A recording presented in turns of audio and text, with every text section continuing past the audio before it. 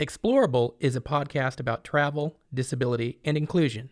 I'm Josh Loebner, Director of Strategy at Design Sensory. I'm co-host Toby Willis, Senior Product Manager for Inclusive Technology and President of the Ability Inclusion Movement at Expedia Group. We're both blind, And we love everything travel. This is Explorable.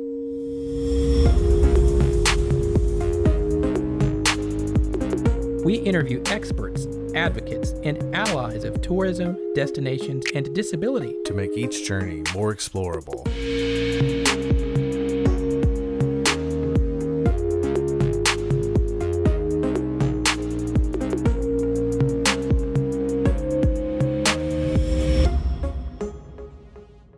Hey everyone, welcome to Explorable. I'm Josh. And I'm Toby. We're so excited to share with you this series of episodes that we recorded live on the road at the 2021 Travelability Summit in Tampa, Florida.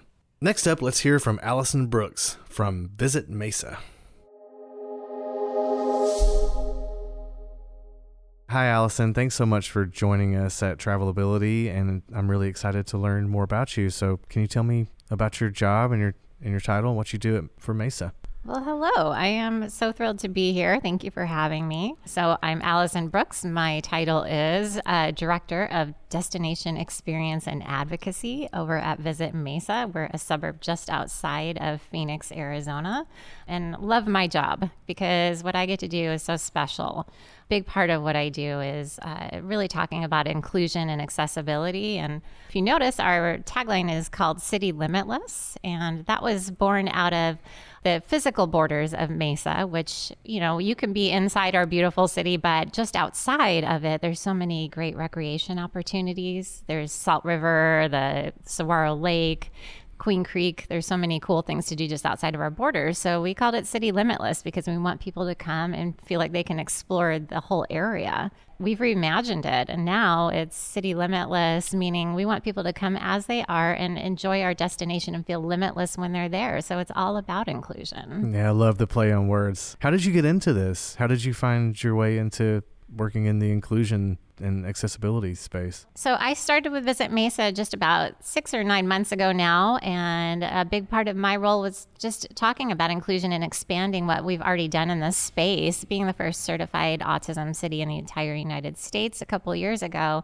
I thought this is great, but we want to do so much more. Yeah, and you said in the world, right? That's the only certified autism friendly city in the world. That's quite the honor. It is. It was a big initiative, and most places will call themselves maybe autism friendly, but this is a true certification by IBCCES, just here in Florida. Actually, everybody who is certified has to go through a 2 or 3 hour course with questions and answers and the whole bit, and get recertified every couple of years. And we have almost 5,000 people in our city that are certified.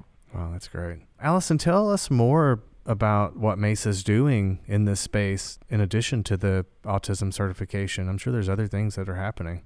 We're thinking about the different ways that we can make people feel comfortable as they are to come here and explore our city.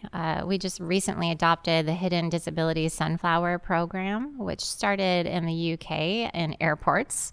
And it's a lanyard. It's bright green with sunflowers all over it. And somebody who might have a hidden disability, which so many people do, about 1 in 4, 1 in 5 are the stats that I've heard.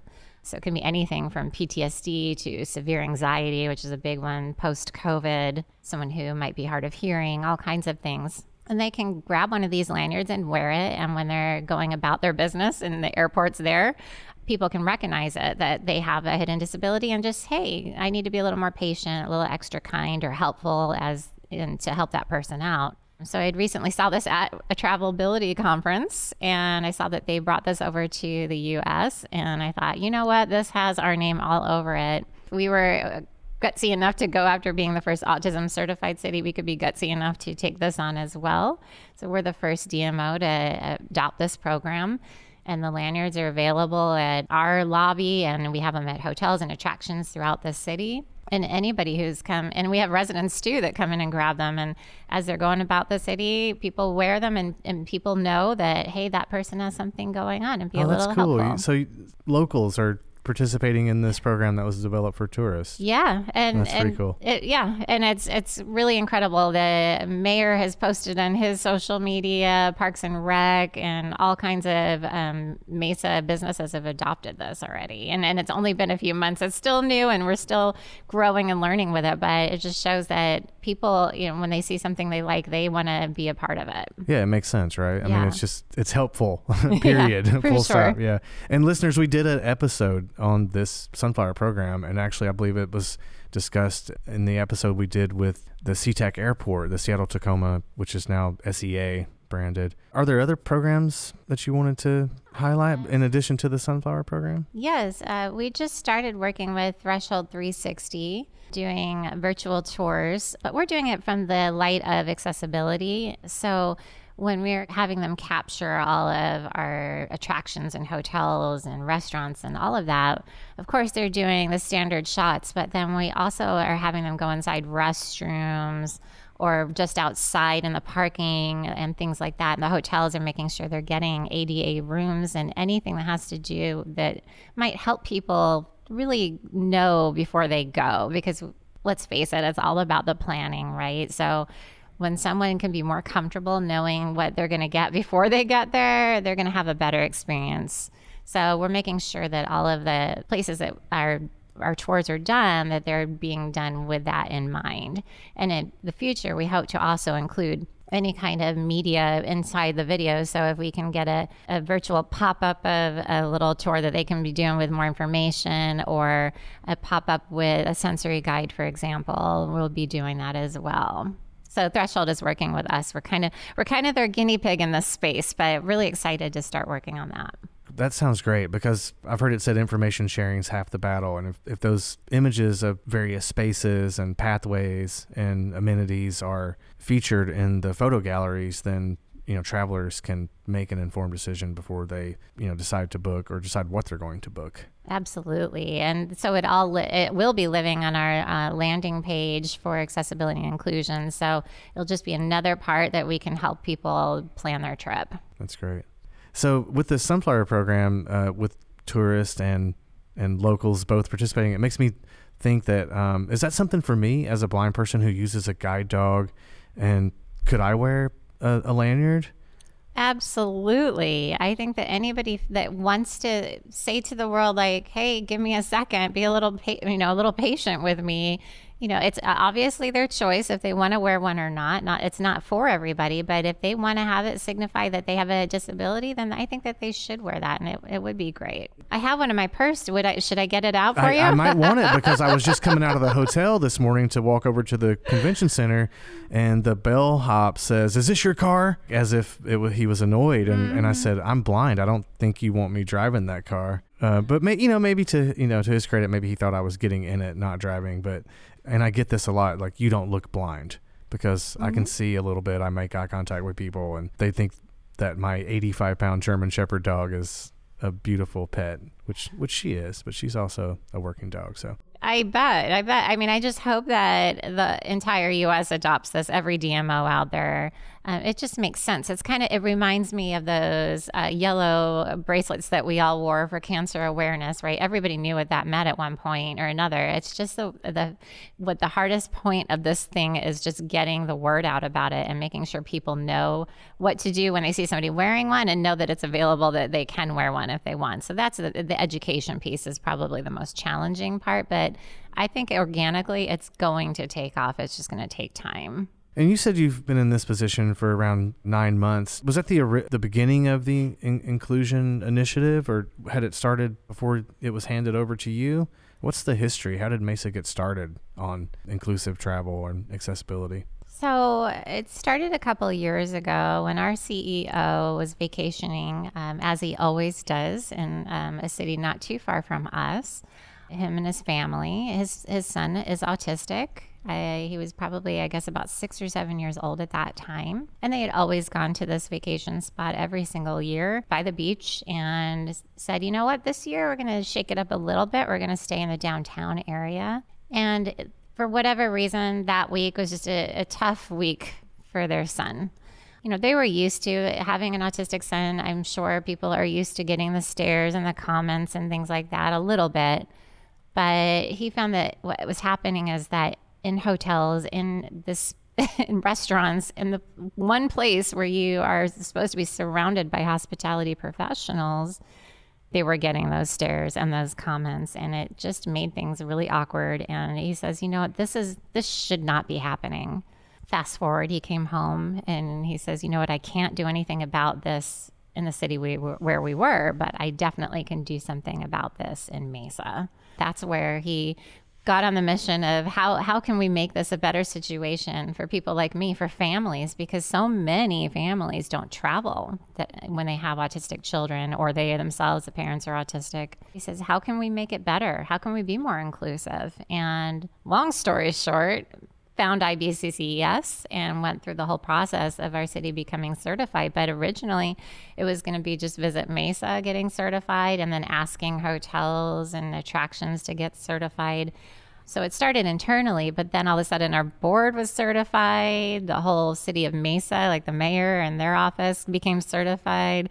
Parks and Rec, police and fire, big companies like Boeing and SRP that are there also became certified. So it just organically grew. So out of something that was so just, I want to make a difference, became this whole mission to be like, okay, well, now we've done this. What else can we do? How can we be even more inclusive? So it's evolved over the past couple of years. And when I came on board, I said, this is amazing. I'm going to definitely want to grow this program. And how can we get more people certified? Because it's just the tip of the iceberg. But then, of course, these other programs, how can we be more inclusive to not just people who might have autism, but how can we be more inclusive for people who might be blind or deaf, or even older folks now? They're coming to Mesa and they want to get out and explore, but maybe their mobility is challenged a little bit. So we're on a mission to just be more welcoming no matter how you come. And let me just back up for a second. What was the acronym or the abbreviation that you used? Was it IBCCES? IBCCES. So yes, we became certified through the International Board of Credentialing and Continuing Education Standards. It's a mouthful, IBCCES, but they are out of Florida. And what I like best about them is that if somebody wants to become autism certified, they tailor it to your vertical. So tourism and travel people might get a different program because it's more specialized to what they do versus someone who's in Parks and Rec or police and fire, for example. Tell me more about how this grew so quickly. It feels like it has grown. It's just taken off. You've gotten buy-in from leaders and from the community. What's your secret? How did you do that? So many of us have struggled for years, to get momentum, and, without resources and, human capital, financial resources and human capital working on it, it's really hard to get that momentum that it feels like you have achieved. Well, thank you. I would have to say, regardless of whatever program, whatever initiative that anybody would want to roll out, any DMO would want to roll out, it has to come from the place of being authentic. Mark had a story to tell. And Mark is your CEO. Mark is the CEO with the son. Child with autism, yeah. Yeah, and he had a story to tell. Mm-hmm. So people connected with it, and almost everyone knows somebody, right, that has been affected by either autism or a disability of some sort. And I think now people are starting to recognize that this is something that people want to feel included, and just because they have a disability doesn't mean they don't want to travel.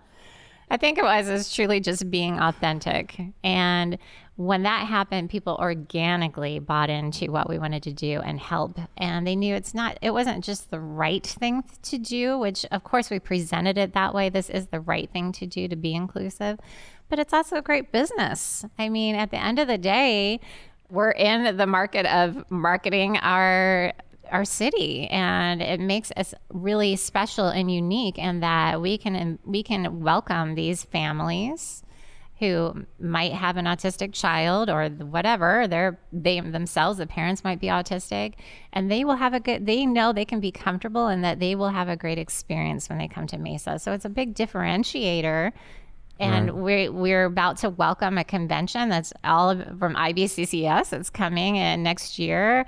So it's definitely a great business choice as well.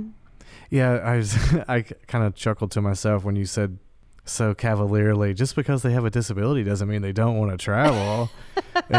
Yeah, I mean, it's like crazy, like, hello, right? Worlds, there's like 20% of us who, want to travel. And you said it so well. It's the right thing to do, and it's a great business opportunity. So do you want to talk more about the business opportunity? Like why should we do this? Okay, it's the right thing to do.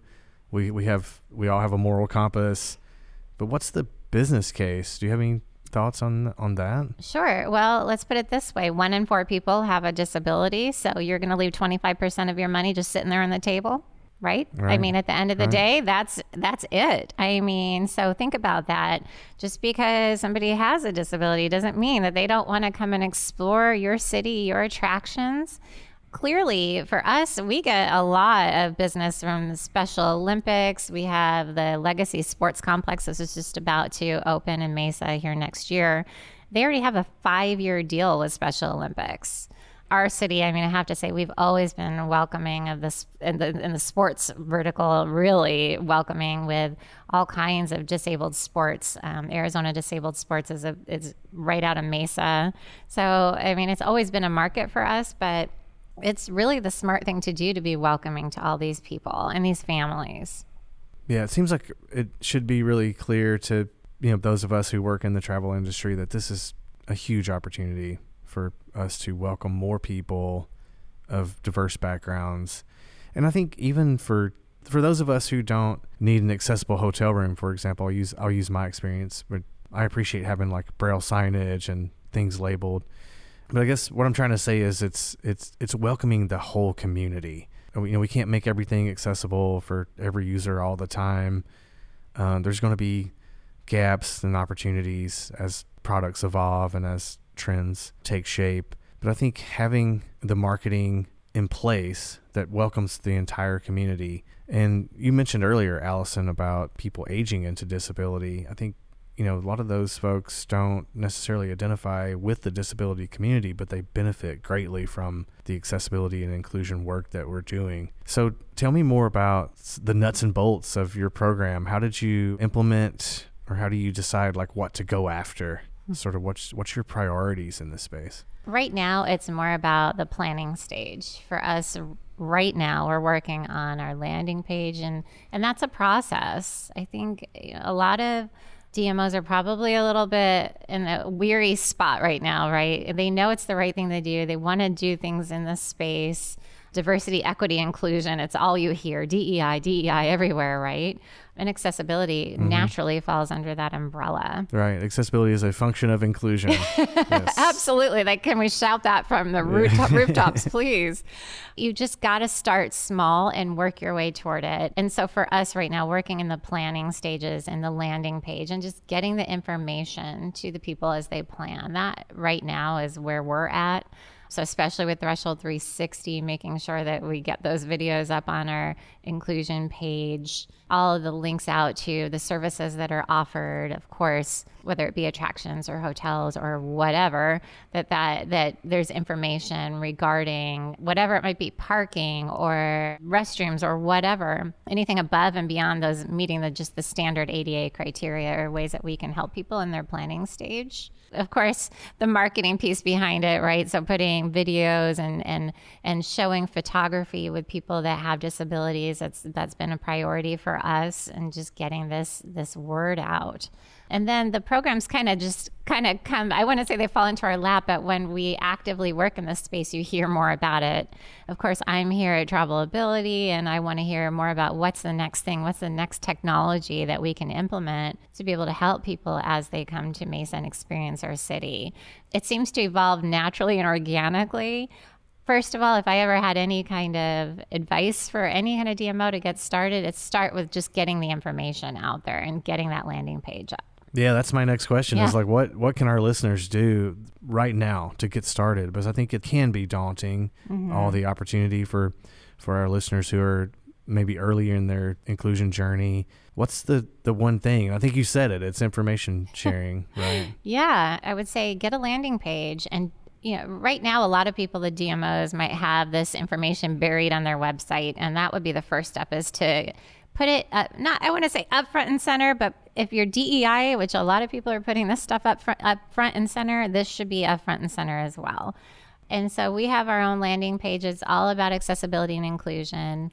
We put as much information as possible. So the first steps are just gathering the information, asking your hotel partners, asking the attractions, asking the restaurants, what are you doing that is special above and beyond just the ADA requirements? And it's difficult, I'm not going to lie. A lot of them won't respond. You have to pick up the phone, you have to email, you have to say, what are you doing? And you'll find that a lot of them are just doing the ADA requirements. But hopefully that starts to inspire, and that's the role of the DMO, is how can we work with our partners to make them better so that the experience is better for our visitors? How can we help them get things like the Sunflower program started and other initiatives that get them more in that accessibility space? But I would say to the DMOs, though, just one foot in front of the other. It starts small, it evolves. Our landing page was nothing crazy and wonderful at the start. It still isn't. Like, we're adding to it as we speak. It's a process. It's never going to be perfect. There's always going to be somebody that you didn't cover. That's okay, as long as your intention is to help and do your best. And if there's something that you can fix, that you fix it. That's what matters, that your intention is there and that you're doing the best you can, and just let it evolve. Don't think it needs to be done tomorrow. It's a journey for sure. I love that intention. It reminds me that the ADA is a floor, not a ceiling. Yes. Yes. It's often not enough. For example, the ADA doesn't cover furniture, which is a huge barrier for a lot of people with mobility and other disability types. So intention is really the crux of, that's the heart of the matter. And I think a lot of our friends in the travel industry think that, oh, I'm doing the ADA, I'm compliant, that's enough. And that intent is born of avoiding litigation. Mm-hmm. If we shift our paradigm to inclusion and have our intention to be to make positive outcomes for as many people as possible, then that opens up the door for us to do more, to go above and beyond what compliance legislation exists in whichever country you're operating in. Yeah, I would say the opportunity lies in what I call two buckets for this, for DMOs. The first bucket is to do things like you just said, above and beyond what the ADA requirements are. How can the physical spaces, how can we help make the experience better for our visitors above and beyond what the ADA has? Just like you said about a guest room, for example, the furniture being placed in good spaces and making sure that things are more comfortable for the guest. It's a physical stuff. So that's one bucket. What can we do to make their physical experience better? And the other bucket is how can we educate all of the people that our visitors will come into contact. In other words, our partners, right? And so that's another thing that we're looking to do in the near future, is educating. Creating a video library would be one thing that we're going to do, is short 5 to 10 minute trainings on what's the etiquette, right? What words am I supposed to use? So many people are afraid to even have these conversations, or how I even personally, I come from the hospitality background. I worked for a couple of very large companies, and never once did I get a training about how to speak with somebody who has a disability, which is crazy.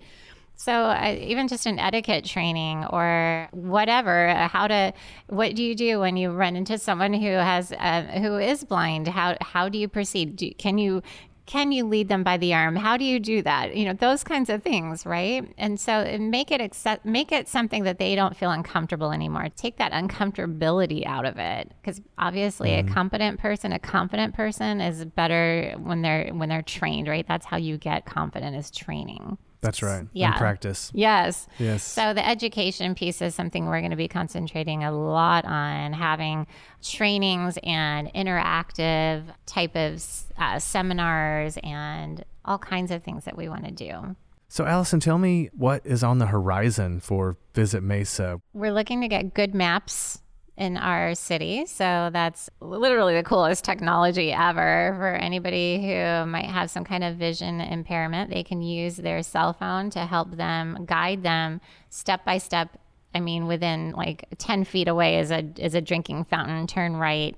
I mean, it's pretty remarkable, this technology. So we're looking to get that. We're also looking to adopt some A-Linkers. If you've seen those around, they are kind of a cross between a bicycle and a wheelchair, if you will. So it's like a standing bike. Oh, I've seen those. I saw those at the Pitch Fest. Yes, I believe it's like a standing bike kind of elliptical. Yes, thing. it's kind of hard to describe, but it's the coolest thing ever. So we'd like to get those available for people to use as they go around downtown or some of our attractions, because there's, especially I'm thinking of the somewhat older folks, it would make it much easier for them to get around.